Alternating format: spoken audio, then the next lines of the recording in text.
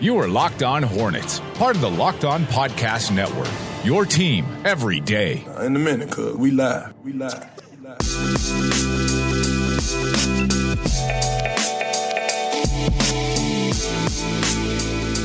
This is Locked On Hornets, your daily podcast on the Charlotte Hornets and the NBA. We are part of the Locked On Podcast Network, your team every day. Search your podcast app for Locked On to get podcasts on the NBA, the NFL, and Major League Baseball. Also fantasy sports as well. Fantasy basketball wrapping up their season, I imagine. So get your last-minute tips from Locked On Fantasy Basketball. I'm Doug Branson. I cover the team for FanRagSports.com. I'm joined by the man, the myth, the legend. He's been covering the Hornets since they were the Bobcats for AtTheHive.com, David Walker. That's right, Doug. We have been watching this team when they were the Hornets, then when they were the Bobcats, and now they are the Hornets again. And the more things change, the more they stay the same. Am I right? Another playoff race. I was wondering where you were going with that. That's a nice. I think you were wondering for a second where you were going with that, but that was a nice. Not that you know of. You wrapped that up very nicely. Yeah. This is a Friday. This is a fun Friday. For those that are new to the show, when it's Friday, we play the air horn. We play this occasionally too. Bees everywhere! And we'll talk a little basketball. We've got a preview for tonight's game against the Philadelphia 76ers, so we will get into some basketball, but we're also going to have some fun as well. It is Oscar season. The Oscars are on Sunday, so we've got some awards to hand out to several Hornets players and Hornets moments later in the show. Plus, I will give you a few quick movie takes because, David, I'm seeing all the movies right now. Regal did this great promotion where for $35 you buy a pass and you could see all of the Best Picture nominees over the course of like 2 weeks. When's the last day? Tomorrow? Well, Sunday. So there's two movies leading up to the Oscars on Sunday. So I'm not going to see all of the Best Picture nominees, but I'm going to see all of the ones that I wanted to. And so I've seen a few.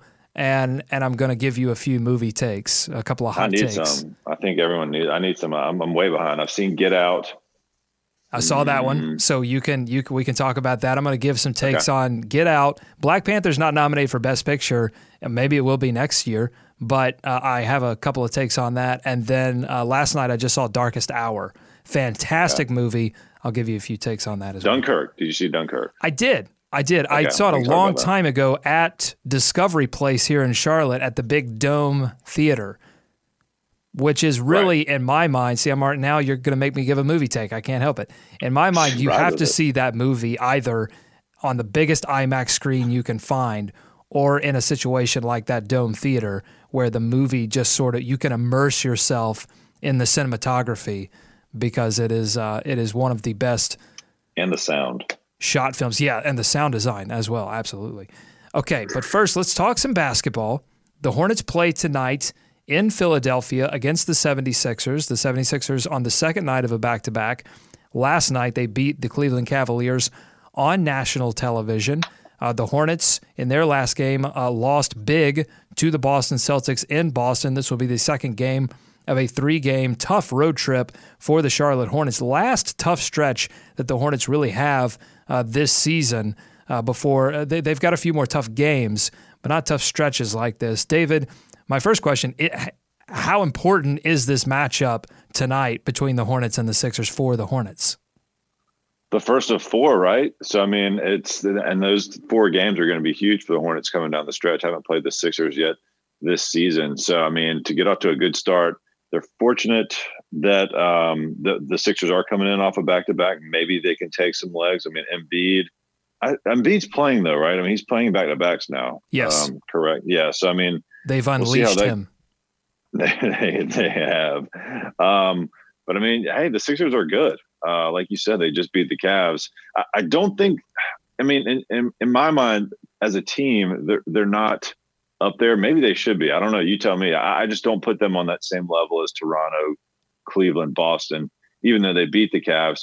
And I just say that to say I think the Hornets are closer to them than they are that group, even though the talent may say otherwise. So you're saying the Hornets are closer to the Sixers than the Sixers are to the elite group of Eastern Conference teams. I'm saying the Hornets are closer to the Sixers than the Hornets are to the upper echelon. I'm still confused by what you're saying, but I will say that the Hornets are closer to the 76ers than the Hornets are close to the I think you just Boston, lost yourself. Toronto. Just go with it. Okay, listen. I'll tell you what the Sixers are. They are a really, really good defensive team, but they are sort of a middle-of-the-road offensive team. They shoot a lot of threes. They have a few really good three-point shooters, but they don't have a full team of three-point shooters, and so you can see their three-point percentage kind of middle of the road. They're a really good passing team, but they're still young, and they try a lot of #fancy passes, so they are also a high turnover team. So if you want some keys to the game, that's it for me. Like, take advantage of the turnovers, get into the passing lane, something that they really didn't do. They weren't aggressive against Boston, so the Hornets will have to look like that. Will have to look to that. The Sixers, to me, are kind of the anti-Hornets. They are capable of beating the Cavs at full strength.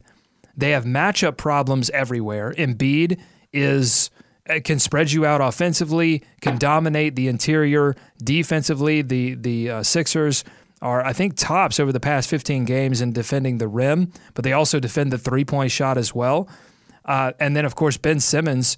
They better hope they've got MKG back tonight, because otherwise you're going to have to put Batum or possibly Graham on Ben Simmons.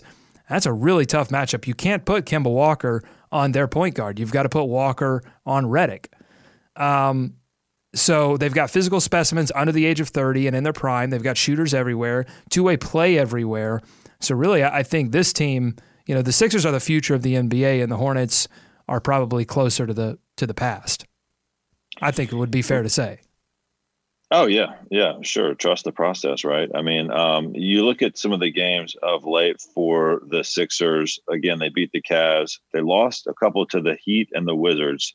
But then you have to go all the way back to February 3rd for their last loss to the Pacers. So they reeled off a couple of games there in between there against the likes of the Pelicans, Clippers, Knicks, Heat, Bulls, Magic. So, I think the Hornets, it's important to get out to a fast start tonight for them, and they need to get some guys healthy. I mean, do we know Cody, MKG? We haven't got definitive word on either of those guys yet. No, probably after shoot around at around 10 a.m. So make sure you're following us on Twitter at Locked On Hornets for the latest. But David, is this a must win? Oh, yeah. Lock it in. A must win. The Heat lost last night thanks to Isaiah Thomas and the Lakers. So if the Hornets win, they can chop that lead down to 3.5. They need all the games they can get. They have to beat the Sixers. I think they got to be 3 of the 4, it feels like, don't you? Well, they can't lose too many. I think they've already lost 1. I've put their loss number after the All-Star break at 5, so they've already expended 1 of those losses. So yes, I think you have to take at least 3 or 4 from Philadelphia. I think now would be the time, because that matchup against Toronto is going to be tough as well, and you can't lose 3 in a row. I mean, it's just going to make your road way too tough. Go on a long run. Yeah, I mean, you've got to get at least one of these away games, and I think their best opportunity would be tonight against Philadelphia, despite how well they are playing. They have a 10-game winning streak at home right now. Did you know that Amir Johnson was on the 76ers? No, I didn't know that. I didn't either until last night. I was watching a little bit of the game against the Cavs, and I was like, "Oh, there's Amir Johnson. He's part of their rim protection crew." The Sixers they play the Sixers on Tuesday. So you mentioned the Raptors game on Sunday, and then they come back and face these same 76ers at home on Tuesday. So a pretty quick turnaround, seeing these teams again within the span of less than a week. Maybe some head games to be played there. I don't know, but it does feel like a tough matchup because of all the points you mentioned, their ability to shoot. And look, you think back to last year, like the first game, one of the first games of the season, it wasn't Simmons, it wasn't Embiid. It was like TJ McConnell that had a huge game against the Hornets. I think the Hornets ended up winning that game. But they've got a bunch of fighters on that team who have come through all of this process stuff. And now everyone that's left there, is kind of playing for not only for pride, but just to show some people some stuff. And honestly, like McConnell is still a very good weapon for them. I think he's leading the league in steals off the bench. He had 3. I don't know how many he had against Cleveland, but he had 3 the other night against Miami.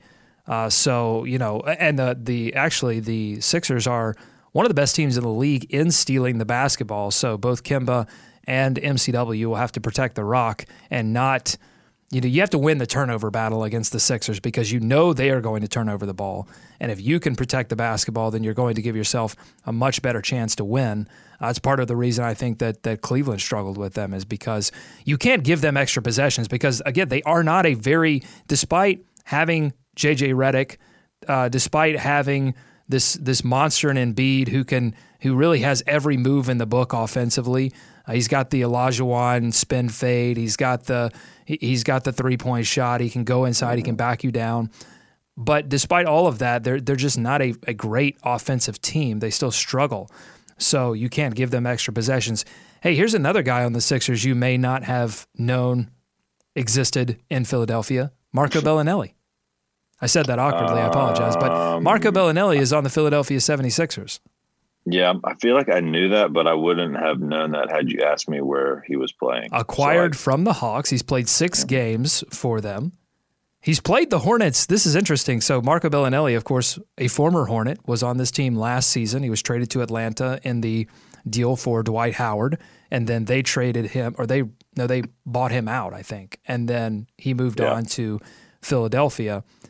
Now, he's played the Hornets already 3 times this season, David, and he'll play them another 4 times with the Sixers. Get away. You just can't quit us, Marco.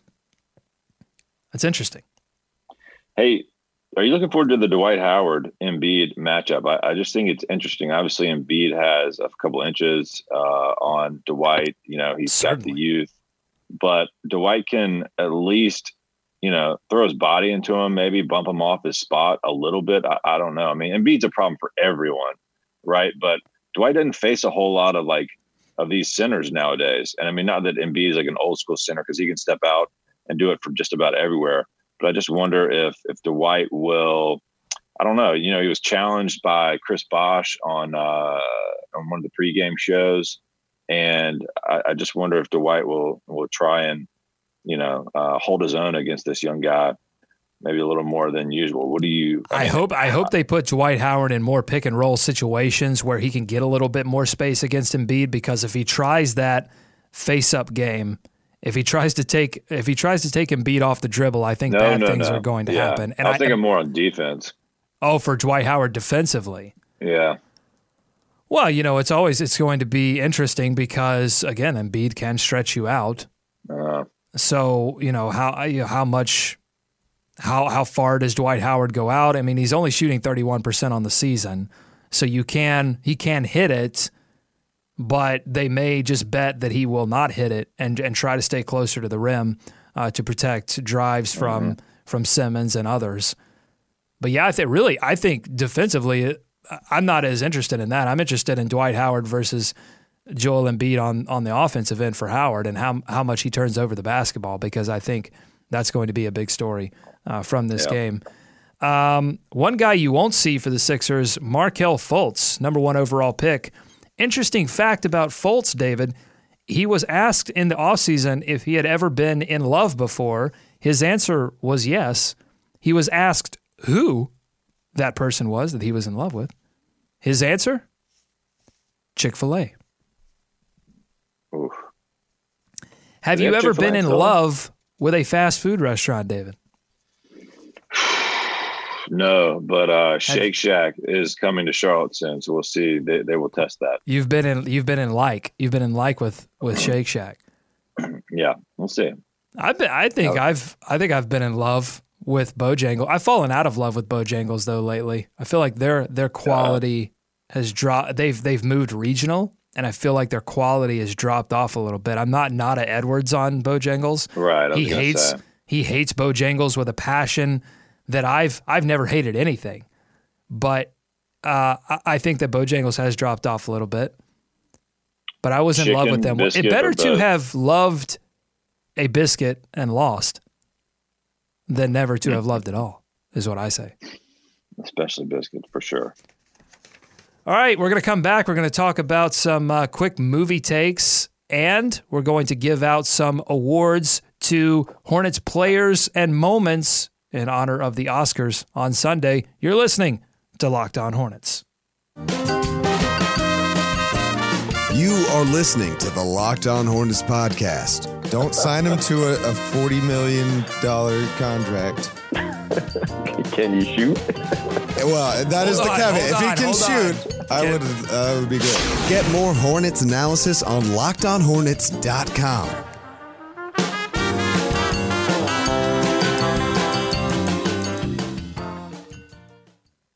All right, David, it's Oscar season. What do you want to do first? Do you want to give out the awards, or do you want to hear my quick movie takes? I want to hear your takes. I can't wait. I nothing else before that, please. All right, so Darkest Hour. We'll go with the one that I just saw last night. This one stars Gary Oldman as Winston Churchill during it's actually an interesting movie to see along with Dunkirk because they take place around the same time. England is on its heels in World War II. The Germans are marching forward, and England is at a sort of the precipice. Like, what do we do? Do we make peace with the Germans? Do we make war? Do we stand up and fight? We got to get our boys out of Dunkirk? And it's all about Winston Churchill and he had just become prime minister, and he has all of the weight of the world on his shoulders, and there's so much drama. Here's my take on Darkest Hour. It is the whitest version of The Wire you could possibly make. I haven't seen this one. I haven't seen this take. Go ahead, please. Well, I'm just saying it has all of the political intrigue, the king making, the backstabbing, all of those things. But it's instead of being set in Baltimore, it's set in England, and it's just a bunch of old white dudes yapping at each other. It is the absolute whitest version of it's pretty much like The Wire, just the whitest version that you could possibly think of. And I'll say this too. I said it was interesting to see this movie in Dunkirk, and it really is because you've got Darkest Hour, which is a lot of privileged older people yapping at each other, a lot of dialogue, a lot of talking, but everyone's sort of sitting pretty. And then you've got Dunkirk, which is a quiet, brutal, agonizing movie of young men in a desperate situation, and it sort of shows you the two sides of war, where you have, older, wealthier people making the decisions that lead to the deaths of thousands of young men who are the actual heroes. So it's an interesting sort of putting the two movies, two different directors, two different styles, and it's just an interesting depiction of war that we have between those two movies. My other take is that Katie almost fell asleep during this movie. David, this was not her speed. A lot of history, a lot of dialogue, a lot of political intrigue. Those are not things she's terribly interested in, but thank you to producer Katie for hanging in there. David, have you ever fallen asleep in a movie theater? No. It's good. No, maybe I haven't. I've come close. But see, the reason I ask this is because you are a parent, and I've got other friends with kids, and they say, gosh, movies these days, I go to them, and I'm just so tired. It's tough to sit through 2 hours in a dark room and not think, hey, I could take a little napski here. Don't think I haven't thought about it for sure, but I have not. I usually get kind of jacked up for the movies. I like the whole performance of it, the candy, the popcorn, the lights go down, the previews. But I will say, with the new seats in some of these theaters, like the full reclining lazy boy, that doesn't help. And then sometimes if you have an adult beverage to go along with that, that will sometimes bring on a nap. But hasn't happened to me just yet. Doug, did you think about Gary Oldman did you see him in the character, or did he disappear in the character for you? Totally disappeared. Okay. I mean, I really feel like he's got to be a strong contender for Best Actor. Biopics, they always feel like they're made for the Best Actor or Best Actress position, and he was fantastic. So yeah, definitely recommend Darkest Hour. Also, the female lead in this is Winston Churchill's typist. I kid you not, David. looks exactly like Steve Bob's wife. Okay, now I'm in.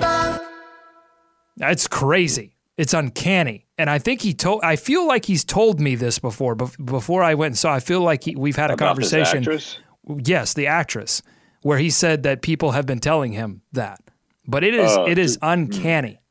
Anyway, moving on, Get Out. So I saw this a few nights ago.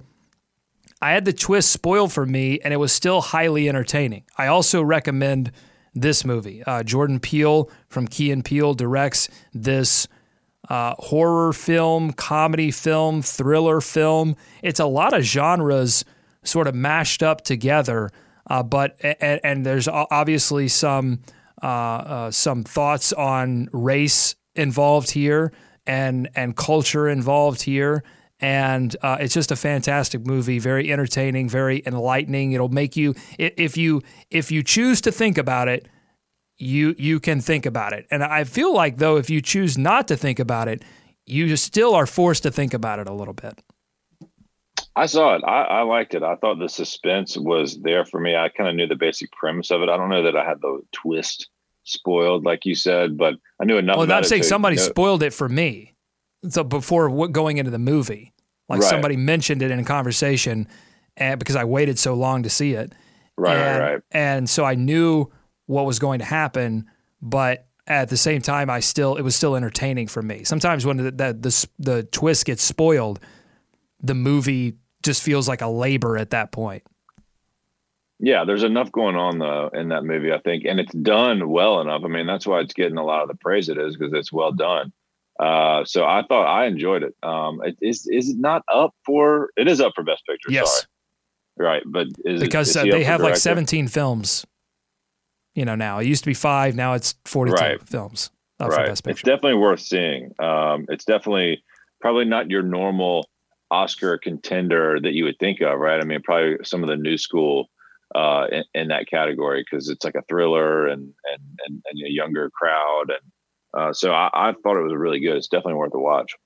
And also, Jordan Peele sprinkles in some amazing visuals in this movie that you don't normally see in these type of genre films, and it makes me like really anticipate what he does now that he has some capital within the industry. Once you get a hit, you're going to get many more opportunities to try again, and I can't wait to see what he comes up with next, and if he continues to play in the space like he did in this movie. Also, I get why. I don't want to spoil the ending for those who haven't seen it. I don't want to do what was done to me and have it spoiled. But I get why it ended the way it did. But secretly, I wanted a darker, more classic horror ending. I don't know, wink, wink. I don't know if you know what I'm talking about. But yeah, I'll just say, look, if you haven't seen Get Out, go ahead and just hit the 30-second button and move on. And I'm warning you now, I'm going to give it away. So at the end of the movie, he is vanquished. The main character has vanquished all of the people he needed to vanquish, and a cop car shows up, and the lights are flashing on his body, and you think, oh my God, he's been through all of this, and it was sort of foreshadowed at the beginning of the movie because I got stopped by a police officer, and you're like, oh my God, now he's going to he's going to go to jail because he's around all these murdered people. And then there are some racial implications as well. I think there were some tones there, and then it's his buddy. And so you get the happy ending. Right. It's his buddy from TSA. And so that was the happy ending. I kind of wanted the lights flashing on him. I really expected the screen to go dark and for the movie to end there. That would have been the classic, like, dark horror film ending where you're like, oh my God, that's how it's going to end. Or it keeps going. Yeah. But I read up why Jordan did that. Why he wanted the audience to think that it was going to end like that, and then to have that reaction. And when it happened in the theater that we were in, people cheered when it was his buddy. I mean, they had that sort of visceral reaction of like relief, like, oh my God, this isn't like the real world. This is a movie where things can end, where things can end well for people in that situation. And so I get why he did it. But part of me still wanted that classic traditional Well, how hard? horror. So it's funny though. I mean, how hard do you think that was for him to not do that? Because that's kind of the way that you expect things to go. And right, for him to be his first time out, it would have been easy to go down that route. But I guess it depends on how you look at it. But I kind of like that he went for the classic movie, more satisfying, I guess, much more of a closure ending than just leaving it a little cliffhanging. Because that's what you do now, right? So now you can maybe have a sequel. Maybe you can keep the story going, where this seems more self-contained than had he gone the other way. So Get Out 2. We're really going to get out this time. Keep getting out. Keep getting. Yeah, that's right. It wouldn't be Get Out 2. It would be Keep on Getting Out. Right. No, I think they did record the alternate ending that they chose not to go with. But yeah, I think it was probably it was a deliberate choice. So that I respected. I respected the deliberate choice. Right. I just internally, secretly, I wanted the other thing because I dig those kind of endings. Like I love The Sopranos, how it ended. No one else did. I see. That's the thing about me. I love endings that no one else loves. I love how Lost ended. Yeah, I'm not with Lost, but now, Doug, you can just watch it and just turn it off right at that point, and there you have it. That's right. Yes, when the Blu-ray comes out, I'm just going to have my controller poised, and then I have that power. All right, final movie here. I'll be quick with this one, then we'll get to our awards. Black Panther. It was the best bad guy in a superhero movie not named Joker, I think. Michael B. Jordan, fantastic in his role as the villain. And he got an honorable and fair death scene. I think they didn't cheap out on the defeat of the villain. And then, so there were a couple of battle scenes in this movie. And, I haven't seen it, by the way, just before you drop any more spoilers. Well, I mean... That's okay. Listen. Maybe I'll edit that out. No, yeah, okay. Just me. No, well, yeah. I don't want to spoil it for anyone else. Okay. But if you haven't seen it yet, then I think people, if I said Black Panther and they haven't seen it, I'm sure they've already hit the next Good button. point. But best scene in any movie I've seen this year is the second battle scene. And it ended, that second battle scene ended like I thought the first King battle scene was going to end, and I thought we were going to get another sort of Hamlet, Lion King type of illusion in this movie, but we didn't. It went in a different direction. But I thought Black Panther was fantastic as well. There's a lot of great movies this season. It's good. Movies are back, man. I hope. It seems like Black Panther kind of brought that back. I mean, you think it'll be in the mix next year? Do you think it'll cool off? If any Marvel movie has an opportunity to be a Best Picture nominee, I think it would be this one.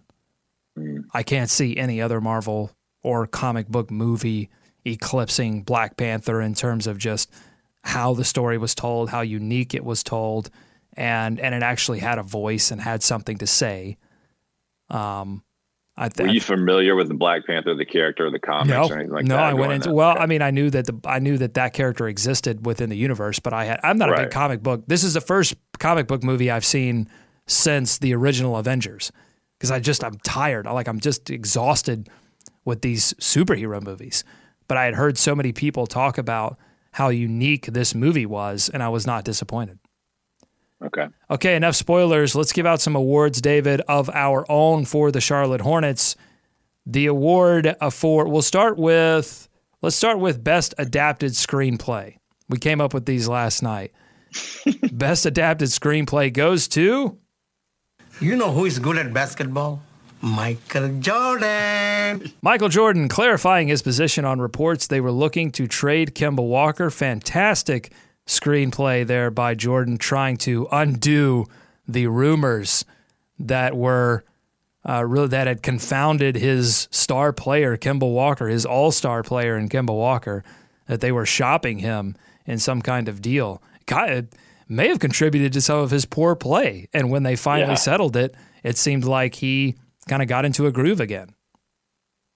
Yeah, anytime MJ says something, it's always met with, no one believes him, or everyone believes him, or half and half, or people don't know what to think. But certainly people some people did not believe he was telling the truth on this, or I guess believe that they would still trade him or try and trade him. I mean, even up until 3:00 on the trade deadline, I think the question was up in the air until all that Cleveland stuff started happening. And I mean, I don't think that's dead, Doug. I think this, until we get the new leadership in place, see who's up there, see what direction they go. I mean, I would expect this to come up around draft time again. The award for best costume design goes to. This is all you, D. This is your realm. Surprisingly, I'm going with Nike and Jordan brand, Doug. I think they did a great job on the Hornets City Edition. Okay. They played well in those as well. I think they look good. I think maybe these are the black. These are the black jerseys with the iridescent. Yeah, they tried for iridescent. Yeah, teal, purple, wing, whatever down the side. But I think they look good. The Buzz City jerseys, basically. They're playing well in them. I think they worked out well. I think there's some of the better ones. I know the Miami Heat and the Utah Jazz are getting most of the attention here, but I think the Buzz City ones are pretty good, and they've played well. Again, I said that 3 or 4 times. That's how well they've played in them. But I think it's good, Doug. I think it's better once you saw them. You didn't like them at first, but then when you saw them up close and on the court, you were in. I'm trying to find the City. Yeah, they're 6-0 in the City jerseys. That's right. They're still undefeated, and they are 5-9 in the statement jerseys. That would be the purple jerseys. Yeah, they're 1-3 in the classic jerseys. They're 6-13 in the home whites, the icon jerseys. And the association jerseys, they are 10-9. Those are the teal.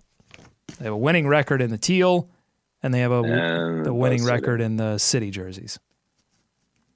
Right, the association is the teal. All the names of those, or the statement. I don't know. Okay. The award for best supporting actor, David. I'm giving this to Dwight Howard. I don't know. We can disagree here, but I'm giving this to Dwight Howard.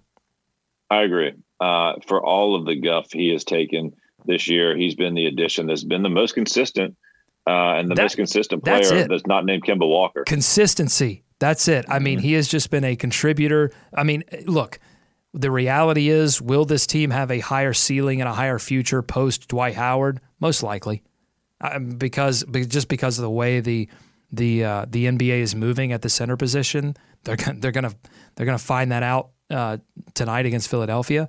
They're going to see that firsthand. But at the same time, look, he has been the unquestioned, consistent contributor, as you said, not named Kemba Walker, with 798 points, 636 rebounds, 85 blocks through the Hornets' first 50 games. Howard became just the third player to total 750-plus points, 500-plus rebounds, and 50-plus blocks through 50 games, joining Gerald Wallace and Emeka Okafor. Those are 2 big names in Charlotte professional basketball history. And Dwight Howard is doing that on a team, again, with a proven star in Kemba Walker. And his 23 15-plus rebound games ranks 3rd in the NBA to Andre Drummond in Detroit, and then DeAndre Jordan in in Los Angeles. So he has been the impact player on the boards that we all thought he would be, but he's also contributed, I think, scoring in a way that I wasn't totally prepared for, and he's been durable, David. He's the only player this season that has played in every game. But if you look at his track record, I mean, that goes back when he's not injured and when he's healthy, he's usually playing all those games. But yeah, to your point, the scoring has been a nice surprise. The athleticism and the explosion, that was the biggest question, I think, that we had going into the season. And pretty much after the season got going, the first 1 or 2 games, it's been there the whole time. I mean, he's still going strong, too. Look at some of these lobs that he's catching this week. I mean, it's been nice to see Dwight Howard. And look, all the criticism and the negatives that come with Dwight's game are acknowledged. I mean, I think we see those, right, Doug? To your point, they may be better without him once they move on to a different style of play. But you can't knock what he's brought to the team, or you certainly can't lay all the blame.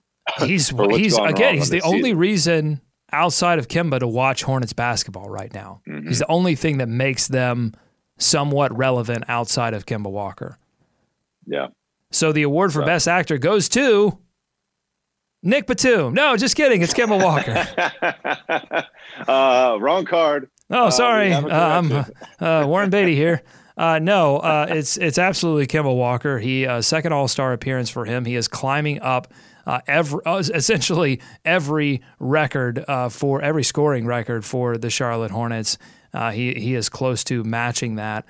So it's Kemba Walker and nobody else, the best player in franchise history, in my estimation. Yeah, I'm with you there, dog. You look at the numbers coming off of last year, his first All-Star year. Could he keep those up? Would there be a dip? I mean, there hasn't been, Doug. 23 points a game last year, 23 points a game this year. He's actually shooting about half a shot less per game. But, I mean, most of the numbers are right there the same. He's playing the exact same number of minutes, about 35 minutes a night. I mean, his percentages, if you want to get real nitpicky, have dipped slightly. I'm talking about, tenths of hundreds of decimal points here. But overall, he has just been fantastic. Take that for data. That's right. You always drop that in. Oh, and I'm not expecting it. It's good. But, man, he's been awesome. And like I said the other day, Doug, I don't know if you have had gotten any of these notions, but every time I see him continue to do these things and be the star player that we've, come to want and now come to expect him to be, it just comes harder and harder for me to think about trading him again at the draft or going into next year's trade deadline or whatever. He's just been such a special player for this team.